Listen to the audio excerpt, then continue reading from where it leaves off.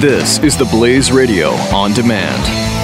2017 is going to be a volatile economic year. We may see politicians throughout the world attempting to control central bank policies. Several renowned financial analysts have warned that political interference in central bank policies may mean our economic misses of inflation and growth targets. Gold is an international currency that can't be issued or controlled by governments. If you don't have the only hard currency that has outlasted every politician and every failed idea of governments for centuries, you need to speak to Goldline right now and learn how easy it is to add gold to your portfolio or IRA. Now is the time to diversify your financial portfolio by adding gold. Call 1-800-913-GOLD. Buying real gold is easy and fast at Goldline. And you're going to be happy that you finally made the call. 1-800-913-4653. Goldline also offers price protection against short-term market fluctuations on qualifying purchases. So buy with confidence. Read Goldline's important risk information and find out if buying gold is right for you. Call Goldline 1-800-913-4653. Breaching the fault lines of today.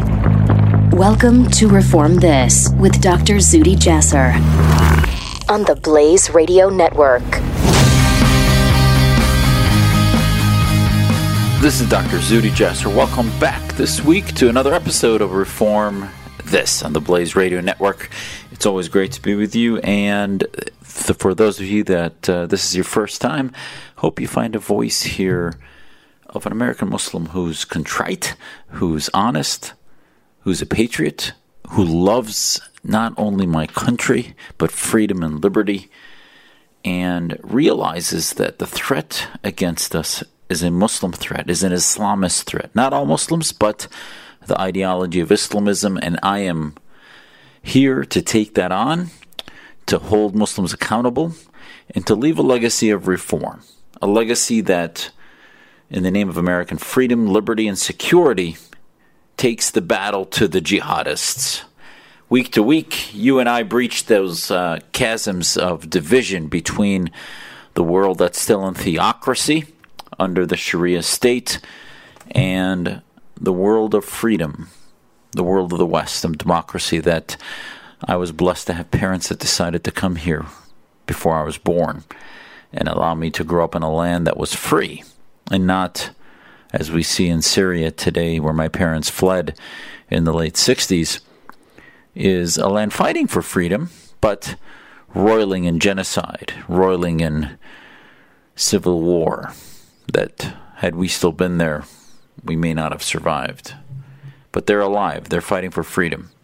And there's a lot of changes happening in the Middle East. There's a lot to talk about this week, but we must start with Manchester. I'll get to the president's address in Saudi Arabia. I know we talked about it, prepped all of you for what our expectations were, what my expectations were for that. But now that it's done, I think it's important to review it, give it a grade, talk about what exactly the president left us with in Riyadh, left the Arab world with. But first,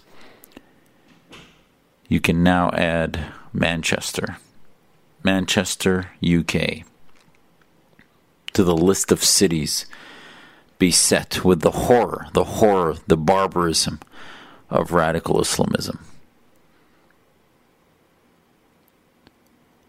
The son of Libyan immigrants, an individual born in the UK, decided to do not only the most heinous of acts of barbarism, which is any act of terrorism, but to do it in the egress point of an Ariana Grande concert, as young girls, women, exited to go to their parents in their vehicles out of the stadium, 21,000 there. The suicide bomber, 22 years old, Abdi, decided to detonate a vest, a suicide bomb, and killed 22 and injured over 50. Some kids still haven't found it back to their families, lost in the mess and the chaos of the disorder of a concert that teenagers and kids went to watch, only to now be etched forever in their memory as part of a list of cities that have been beset with acts of terrorism. We've always known that the perimeter of various hard and soft targets has been increasing, that you can set a perimeter to so much and make sure that inside they're safe. But as they get there, whether it's the perimeter of the airport that we saw in the ISIS attack in Istanbul, or perimeters that are changed by the type of device that's used to kill innocents that walk on the streets as vehicular jihad mows them over in a way that's almost unpreventable. And now we saw on Monday night, late Monday night in Manchester, Britain had not been attacked to this level since July 2005 on 7/7, when tens and tens were killed in the bombing. At that point was Al-Qaeda. There was no ISIS back then. This is the first major ISIS attack, not the first attack. It happened to be 4 years to the day that Lee Rigby was assassinated, killed in an act of terroristic cold blood in the streets as he was attacked. The British people were threatened over the past few weeks through chat rooms and forums of ISIS that called upon radical Islamists to attack, to bring the fury of a successful and surprising blow to the Brits in retaliation for the UK airstrikes in Iraq and Syria. So they were on notice, but this has been sort of the new normal for many, many months. We saw these similar attacks in Paris, and then the same cell in Paris committed an act in Brussels in March 2016. Did the Brits let their guard down? From a security perspective, I don't think so. Every time these militants, these animals bring us a new level of depravity that their elevator doesn't go low, has no bottom floor, as Sheriff Clark said on Fox News this week. But as President Trump called them, these are evil losers. He didn't want to even recognize them as monsters because monsters are feared. Monsters can win. They want to win on the field of jihad. To them, any country that's not Muslim is a land of war. We are in war, and we're reminded. And now add to the list of cities that will be remembered when they're mentioned now for the acts of terror. As we know now, when we mention Nice, we think of the act of terror. When we think of Paris, we think of Charlie Hebdo and then the other attack. When I think of San Bernardino, I think of Afshin Malik and her husband. When I think of Chattanooga, when I think of Boston Strong, yes, these hashtags, these remembrances are important to keep us strong. But the list, the rituality of creating a list almost as if it's just a simple whack-a-mole program diverts us from the fact that every city is already on that list. The militants want to change our way of life. They want to unravel what it means to be free. And they want to destroy the openness of our society, the liberalism, the individuality, and divert us into a change system that isn't a threat existentially to the Muslim community, so that they have the only thing to give them, which is a caliphate and an Islamic state based in their draconian interpretations of Sharia. It is evil to its lowest level. They attack women and children because they're vulnerable, because of the symbolism of pain that will invoke in a society. And ultimately, those who see the easier route as withdrawing from foreign conflicts will do that because that's ultimately their goal, is to weaken our resolve.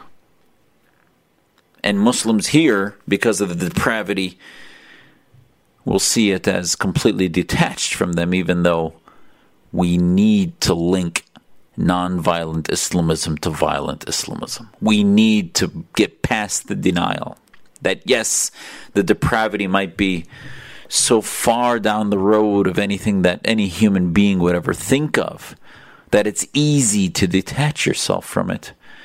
But the more you detach it, the less you're going to get to solutions.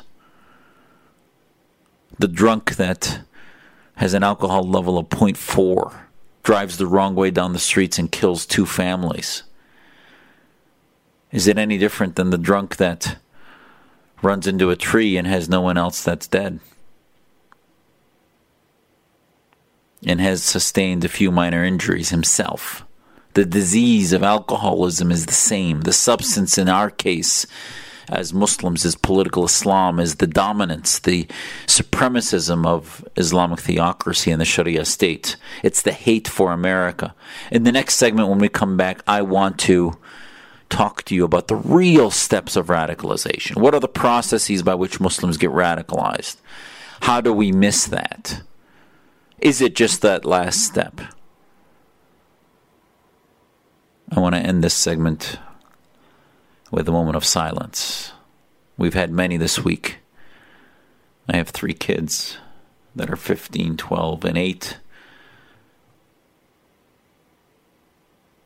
And could have been at that concert. I don't live in London, I don't live in Manchester, but a concert in the West that these militants attack because it has symbolism of freedom, of liberalism, of women's rights, young girls. God keep us safe. One moment of silence.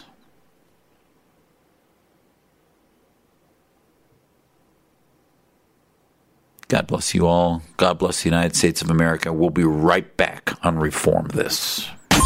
Reform This with Dr. Zuhdi Jasser. Breaching the fault lines of today. The Blaze Radio Network. The progressive movement is full of lies. Why do Americans keep falling for the deception? In his new book, Liars, Glenn Beck reveals the simple answer: fear. At our most basic level, we're all afraid of something, and progressives exploit this by offering us solutions to our fears. Solutions based on lies and an unrelenting hunger for power and control. Understanding the roots of these lies is key to helping us stop the disease of progressivism. Liars by Glenn Beck. On sale now at glennbeck.com/liars.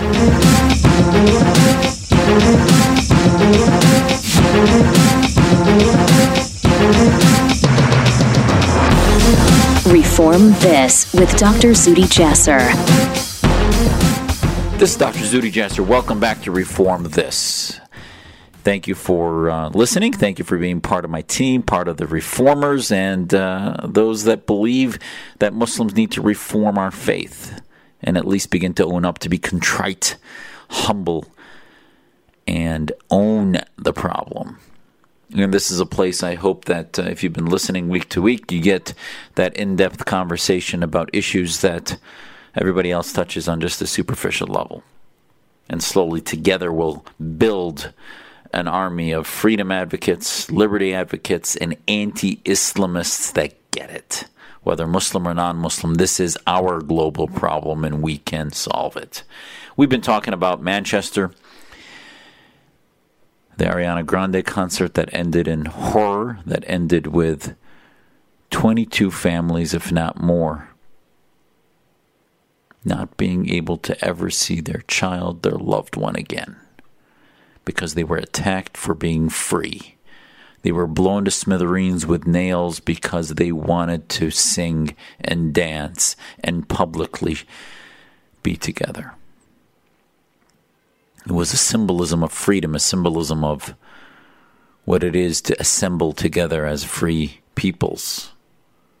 They've attacked soccer games in Paris. They've attacked the parliament 4 years to the day they had attacked Lee Rigby for being part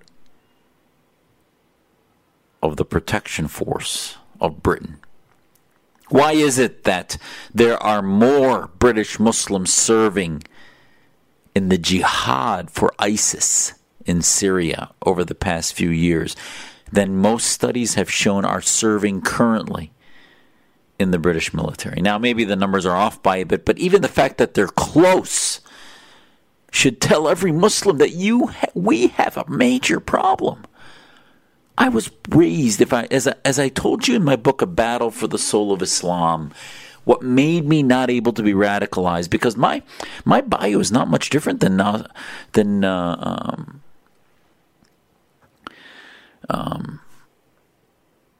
Nidal Hassan. He's an army doctor. I'm a military doctor. He served on a military scholarship, and I did. He's a physician. I am. Son of immigrants. I am. But he turned out to be one of America's greatest enemies who should be killed in the electric chair, God willing, once his appeals die off.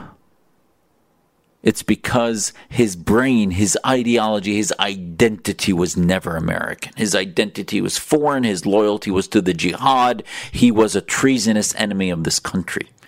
And what divides Muslims in this war globally is either you are a national patriot for secular lands based on the defense of every human being equally under God, or you're a patriot for the Islamic State, for the jihad, the global caliphate. There is no in between. Well, I'm critical of America, but there's a utopian Islamic State. No, you're either with the West, and it doesn't have to just be the West. Any country, Tunisia, that wants to be free and treat every individual as the universal human rights, Universal Declaration of Human Rights, then you're modern.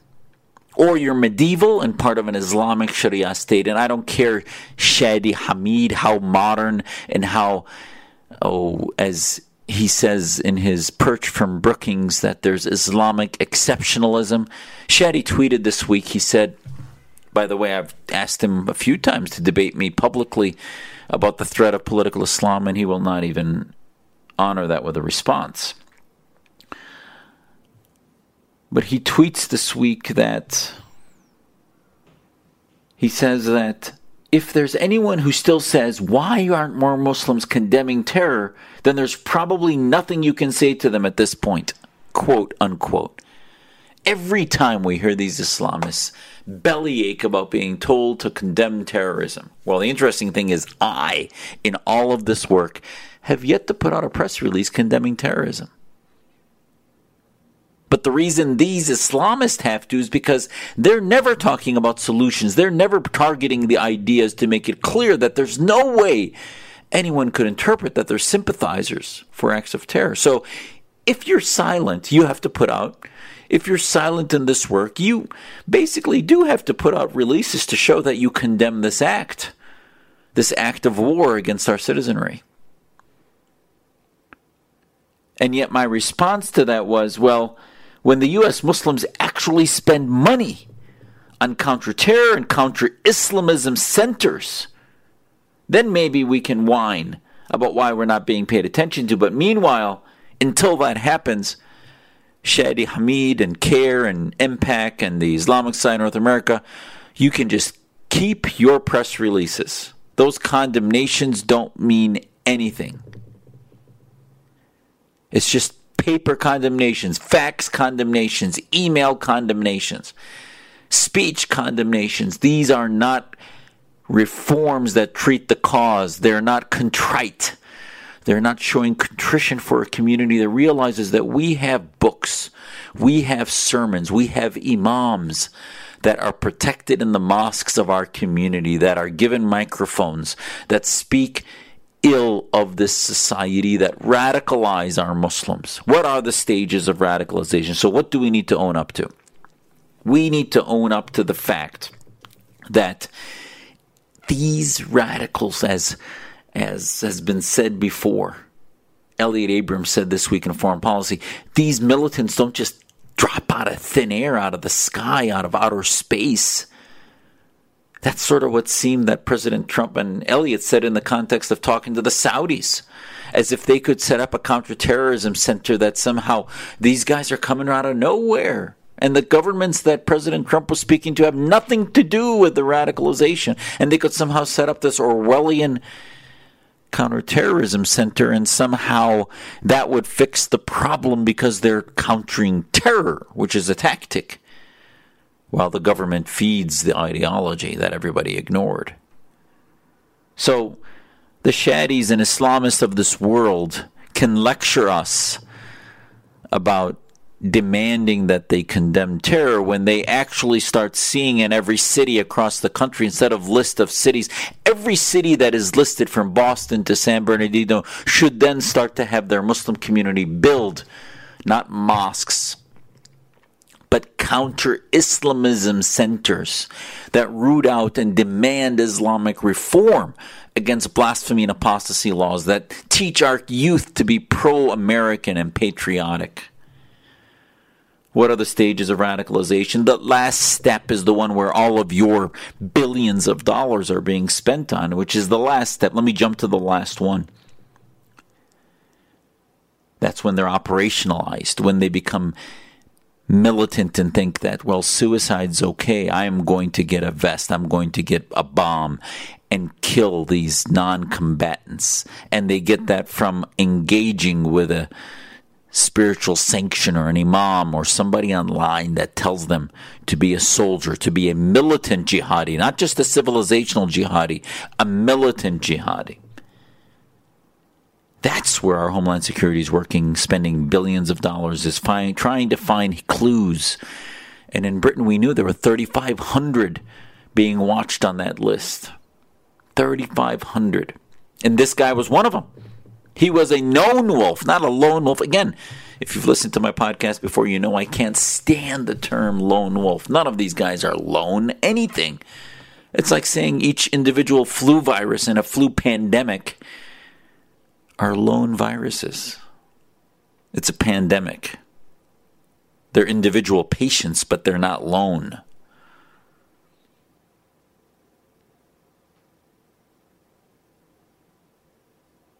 So ultimately, we need to address the problem. The stages of radicalization are not just that last step of operational jihad, but it starts where? Number one, it starts with the brainwashing that political Islamic State, the ideology that inspires the youth, we have to admit is this concept where Muslims are majority. They need to have Sharia law. They need to have Islamic parties like the Muslim Brotherhood, and that their political party is not about Republican, Democrat, Socialist. No, it's about being Muslim as a political identity. That's how it starts. And then the Islamist pattern of radicalization from that is that then family, friends, communities reject secular or Western or British patriotism, American patriotism. They reject love for their Western national brothers and sisters and instead embrace global jihad brothers and sisters. And with that, they end up permeating into their soul and their consciousness a deep disloyalty, a deep cancer of identity against the country in which they live, because they're wedded, they are bonded to the jihadi state. Second is a belief in the supremacy of the jihadi state, even if they're loyal, as Tariq Ramadan and some of the neo-Salafists say, be loyal, love your country. But still, in his book on reform, as other leading Islamists like Qaradawi's reform, they talk about Islamic democracy as being the best system. So if you aspire to a theocratic form of democracy, yes, that's possible. Theocratic form of democracy, which is what the Shadi Hamids of the world preach out of Brookings and elsewhere. You are not believing that the best system in the planet is a secular American type system of universal human rights, but rather you believe that rights are not from God, but from Islam. Some would say that's nuance. I would say that is a core central difference between liberals, classical liberals who believe in liberty, and theocrats. Next step of radicalization is the belief in the deep sense of victimization.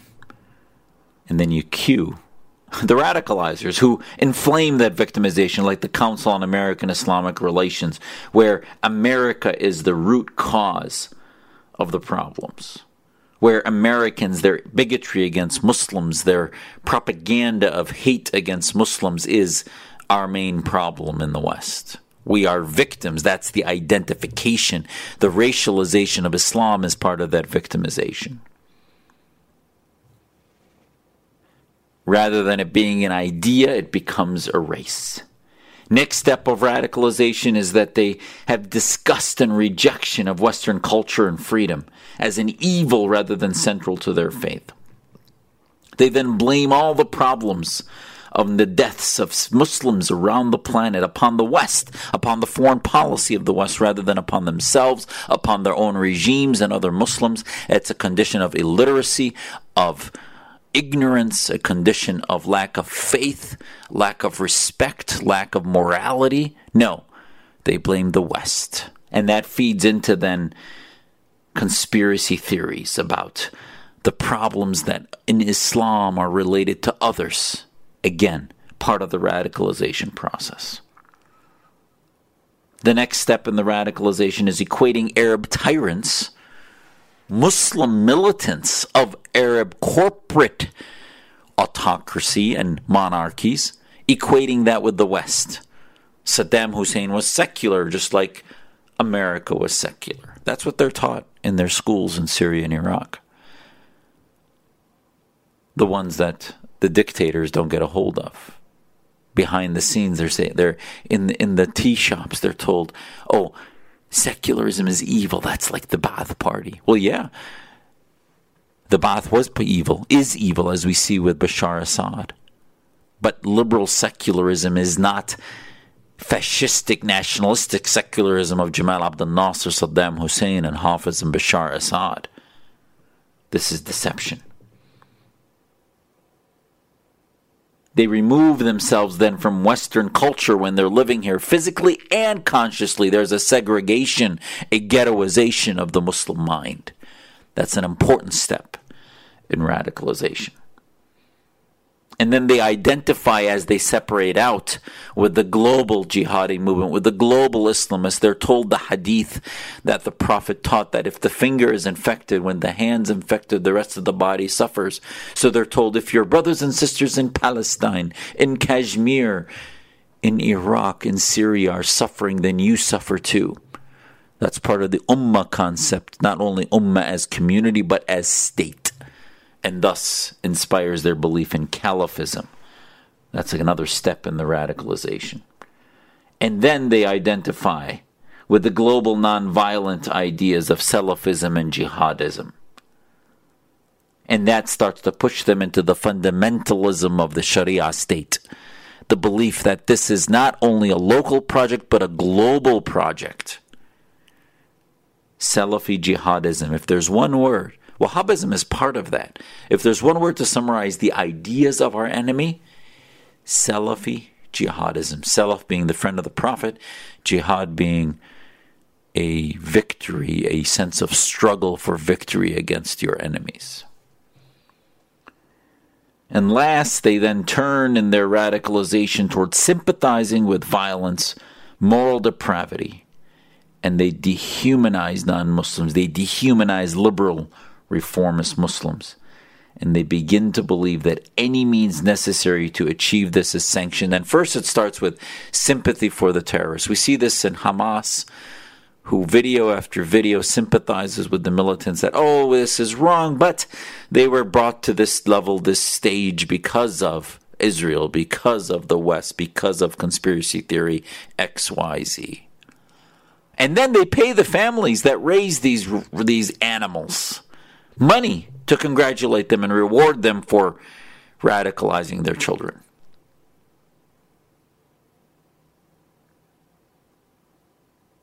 That's the nonviolent stage of radicalization. And by the way, up until that point, government does not do much at all. And legally, it's tough for them. We should not be monitoring nonviolent ideology. with wiretaps, etc. We should be monitoring it publicly. If people are giving speeches publicly and writing articles about sympathy for terror movements, not the terror groups, but just sympathy for their ideas, I hope it's on the footprint of Homeland Security, but it's not. And then the last step is when they go operational. That last step is when they start looking at ISIS websites and saying, oh, this is interesting.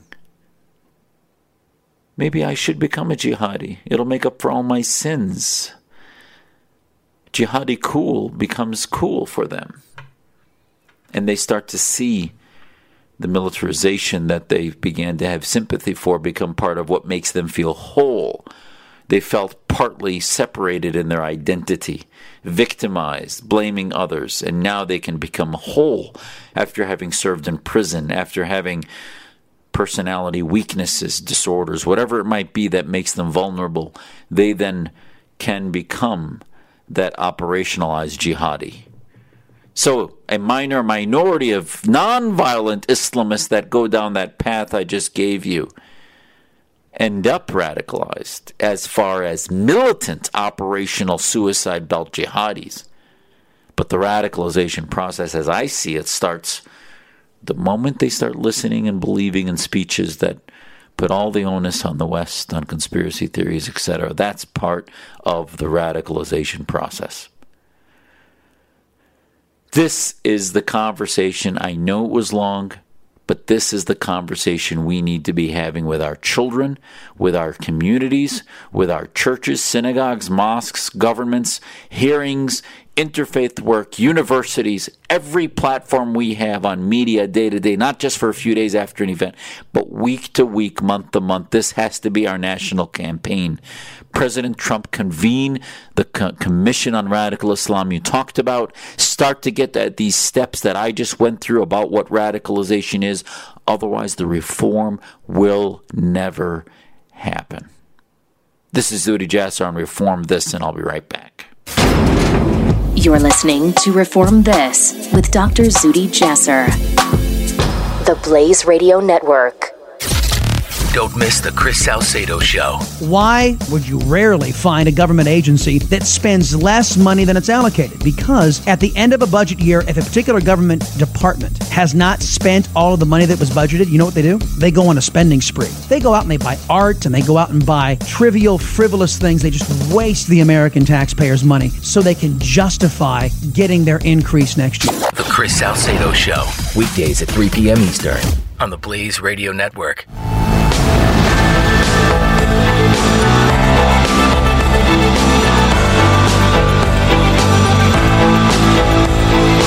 This is Dr. Zuhdi Jasser on the Blaze Radio Network. This is Dr. Zuhdi Jasser. Welcome back to Reform This on the Blaze Radio Network. A lot happening this week. Unbelievable attack in Manchester. Thank you for letting me talk to you about that. What I want to do now is step back. Step back to really a wonderful change of topic in Washington by the president going to the Middle East.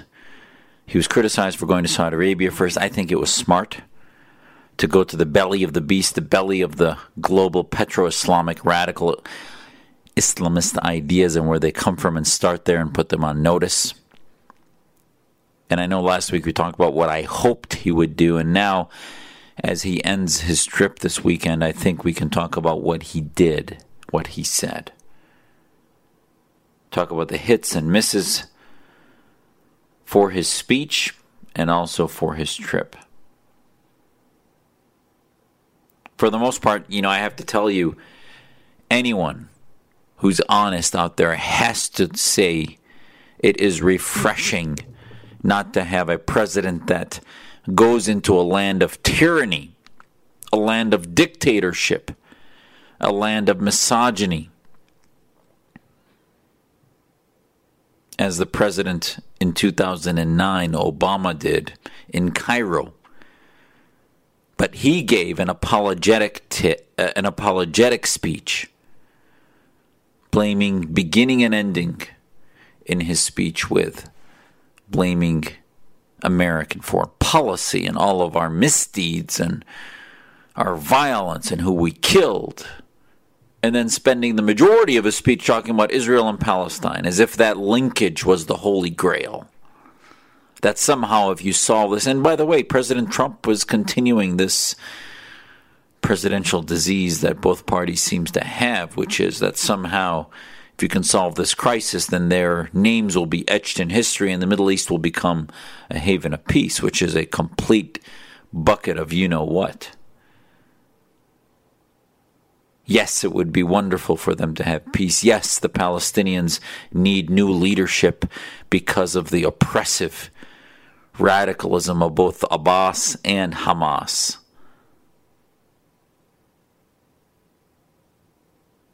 But the chance of success is very low, and the linkage is absurd. The revolutions have proven since 2011 that the main malady of the Middle East is their dictators, their tyrannies, their governments, their militaries, their lack of ideas and ability to think clearly and freely and critically. That is the source of their problems. In his speech, I think the greatest soundbite was when he said the nations of the Middle East will have to decide what kind of future they want for themselves, for their country, and frankly for their families and for their children.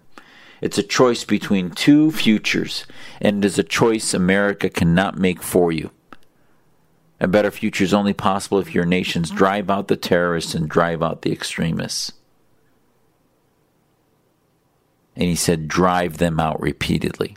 Now, honestly, the terrorists and the extremists, I said, the heads of many of those governments should have just walked out then. Because if you want to drive them out, drive those dictators out first.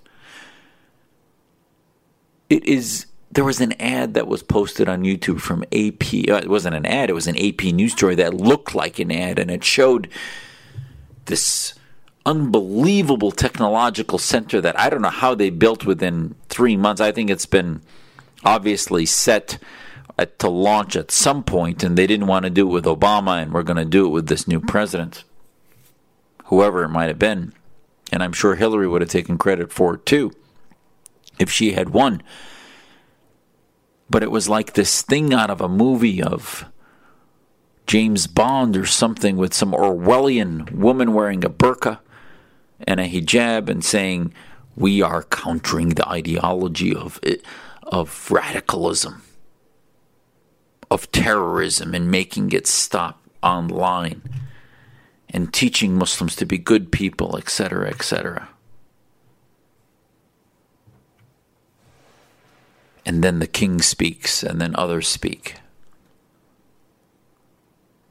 Yeah, it's beyond Orwellian that this counterterrorism center is going to be based out of Riyadh. We'll see if they really now are shifting gears. They have had some big changes. They're working with Israel now because of the common enemy with Iran. But you can't white out the radical parts of the Wahhabi Islamist doctrine.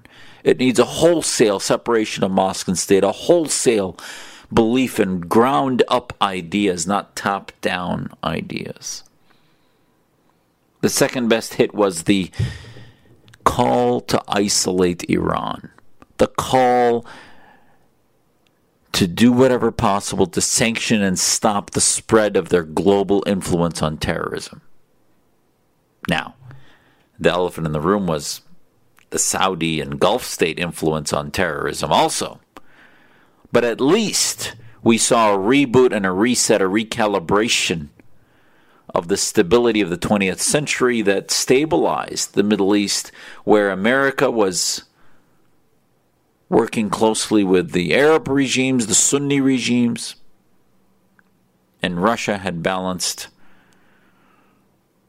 their Soviet influence in the world with their relationship with Iran, and now post-Soviet Russia closely intertwined with Syria and Iran, and with now, apparently, as we've lost Iraq, with Iraq.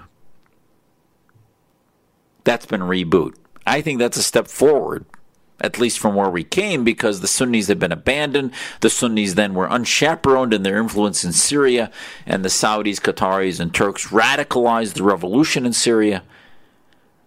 Really brought about, if you want to talk about founding fathers of ISIS, it truly is Qatar, Saudi Arabia, and Turkey, with the drive for radical, vicious jihad coming from the Assad regime's genocidal treatment of Syrian Sunnis.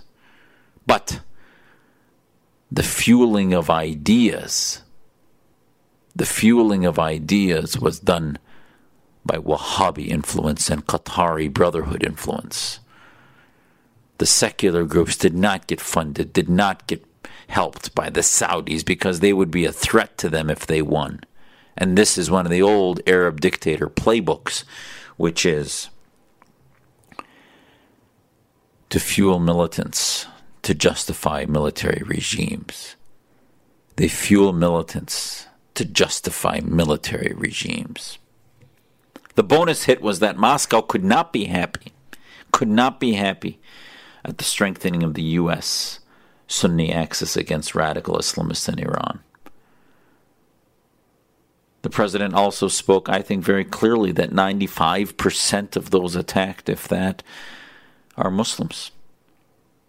I think he should have been stronger in his defense about Christian minorities, Yazidi minorities, and others, and telling them that people need to be free and talking about religious freedom. He did not do that. That was a miss. But finally are the end of the apologetics of the blaming America, the apology tour of the Obama administration of 2009. We did not see that, and that was refreshing. I think one of the biggest misses is that he didn't speak to the people of these countries.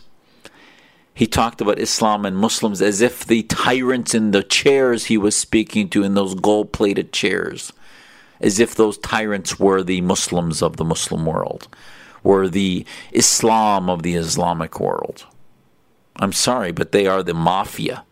They are the corrupt kleptocrats that rape, pillage, steal, corrupt our societies, and push them into a world in which not a single valuable product comes out of the Middle East. Not one free market success product that I can think of.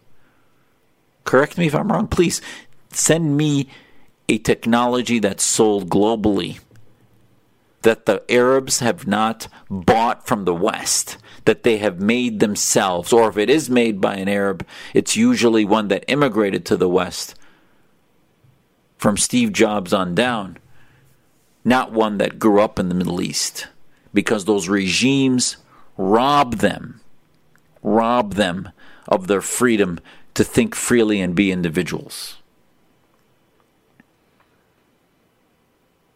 When we come back, I'm going to finish the misses of his speech and talk about, hopefully, what the next steps are, as this is simply the first step, but it's important to know what some of those misses were. This is Zuhdi Jasser on Reform This. Reform This with Dr. Zuhdi Jasser. Breaching the fault lines of today. The Blaze Radio Network. Are you worried about your mom or dad living alone in their house? Hi, I'm Joan London. Listen, I know how difficult it is to find senior care for someone you love. That's why I recommend a free service called A Place for Mom. They are the nation's largest senior living referral service. Call A Place for Mom today. To receive free information on senior living communities in your area, call A Place for Mom at 1-800-803-6951.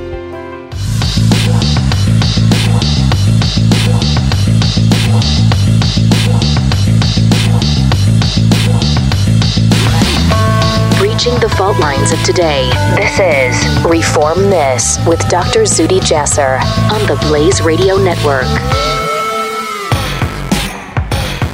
This is Zuhdi Jasser on Reform This on the Blaze Radio Network. It is great to be with you this week. Thank you for being here. We were talking about the president's trip to Saudi Arabia, the Middle East, and what were some of his hits and misses on his speech. I think it's a great start. We talked about the fact that I have to tell you my biggest disappointment with this speech, and it's probably not a surprise for those of us who those of you who have been following me and knew what my criticisms were of the president during the campaign, the word freedom, liberty, and democracy did not come out of his lips. And listen, I get it for those of you who were on the Trump train and believe that it is not our role as nationalist American firsters to spread democracy. I get that. But hold on a second. You cannot see and be alive during a reform of Islam when those regimes are in power. Islam will not reform itself. People need the laboratory of freedom to do it. That laboratory can never even get the light of day under regimes like Saudi Arabia. That counterterrorism center they're building in Riyadh is just a big bunch of plastic. You're listening to Reform This with Dr. Zuhdi Jasser. It has no reality to it unless the Blaze they can Radio question Network. the clerics and judges in those regimes that fuel an interpretation of Islam that tolerates one translation, that tolerates one interpretation, doesn't tolerate any alternative histories, translations, and especially doesn't ask the question that I've asked on this podcast so many times: what would the Prophet do today? Not what he did in 620, 625, or 630 CE. What would he do today? Would he believe in an American-style Western system? I believe he would. Would he reject the Islamic State? I believe he would. Those words would end you in jail, flogged, tortured, or killed by the Saudi regime. You cannot end Islamism. As much as the Saudi royals believe that they're anti-Islamist, they might be against the viral Islamist group of the Brotherhood because they can't be coordinated and they're a grassroots movement. I am too. I'm against them. But the Saudi royals and the kleptocrats are corporate Islamists who believe in a Sharia state, but only the ones where they control what the ulama, the scholars of Islam say. It is not about liberty. It is not about separating mosque and state. It is not about individual freedom. You cannot counter terrorism. Terrorism is a symptom of Islamists that want to create a caliphate, that want to create an Islamic state.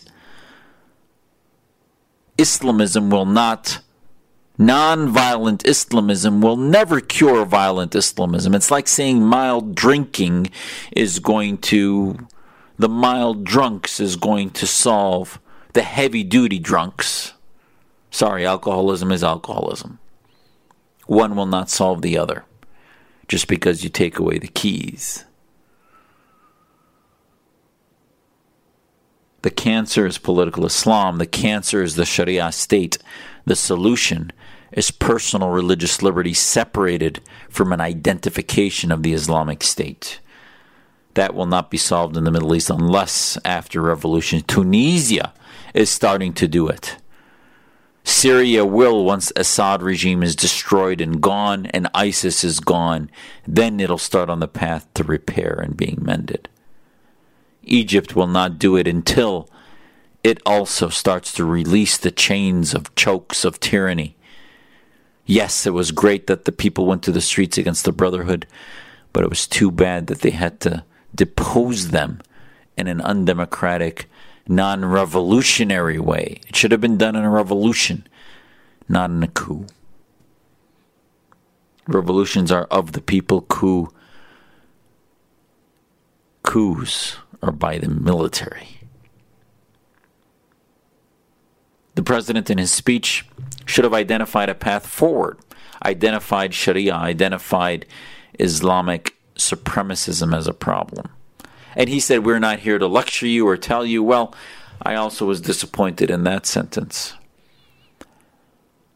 I'm sorry, we earned it. He handed them $100-200 billion arms deal. I think they can take a little lecturing after that.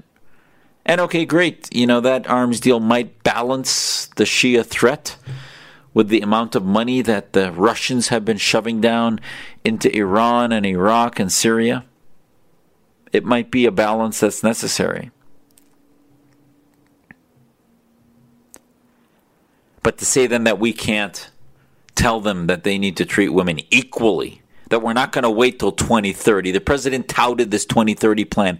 I visited with the Saudis when I was on the U.S. Commission on Religious Freedom between 2012 and 2016. They showed us the beginnings of that plan. They're so proud of it.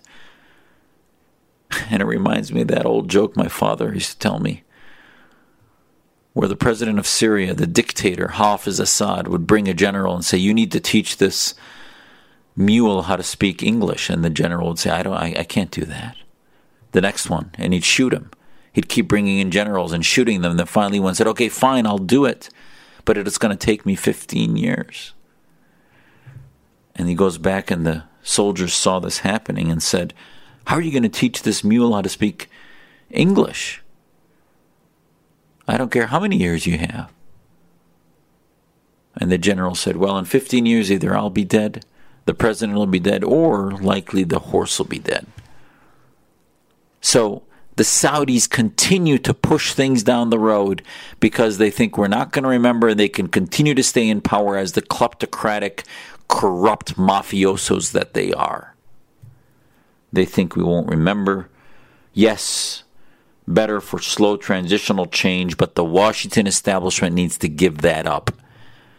There needs to be, just as in South Africa, a demand for an end of the apartheid.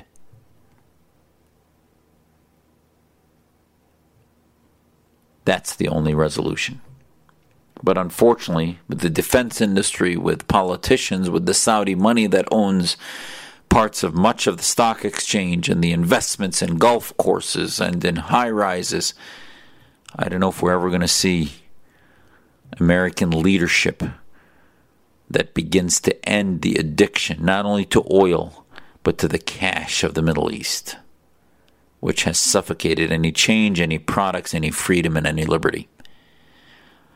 At least now there's been a recalibration. I think the speech of President Trump, while it could have been given by any Republican president or written by any other speechwriters from the 20th century, it seemed to miss the fact that it was post-2011 and they've been roiling with dealing with democracy and freedom. But it was definitely an improvement from the last 8 years of somnolence and amnesia or anesthesia that we've had. I wish he had spoken past the people in that room to the people of Saudi Arabia and Syria and Iraq and Iran and the Green Revolution. He did mention the people of Iran, actually, because I think we see that that country is so tightly wound in its terror support that he had to speak to the people. But in the Middle East and Syria and Saudi Arabia, elsewhere, we're missing that component. So ultimately, President Trump, number one, as much as I loved hearing the word Islamist, and he said Islamic, but he meant Islamist radicalism, as much as that was true, I needed more. When you come back to the United States, convene that Commission on Radical Islam and have Muslims in it, if not lead it, so that we can begin the hard work of building platforms domestically and abroad, and especially domestically, since we can do things in real counterterrorism centers here, not facades, real counterterrorism centers that they just cannot do in the Middle East. Second, stop using the terms violent extremism and continue using violent Islamism. That's what we're countering. Violent Islamism. Third, your brand, President Trump, was on fighting the establishment. Don't do that just domestically. Fight the establishment globally. Prove that you're not part of the establishment globally. Fight it. Tell them to adhere to our standards. Feel free to lecture them about universal human rights. They will not recoil because they need us a lot more than we need them. Reform can happen, but it has to start in this laboratory of freedom, in this laboratory of free speech, equality for men and women, religious liberty that doesn't exist anywhere that's perceptible in the Middle East, except in Israel, and now growing in Tunisia, and maybe some vestiges beginning in Iraq, but it's dying away after we pulled out. thank you for listening to me, to this heartfelt episode of Reform This on the Blaze Radio Network. God bless you, and God bless the United States of America. You're listening to Reform This with Dr. Zuhdi Jasser. The Blaze Radio Network.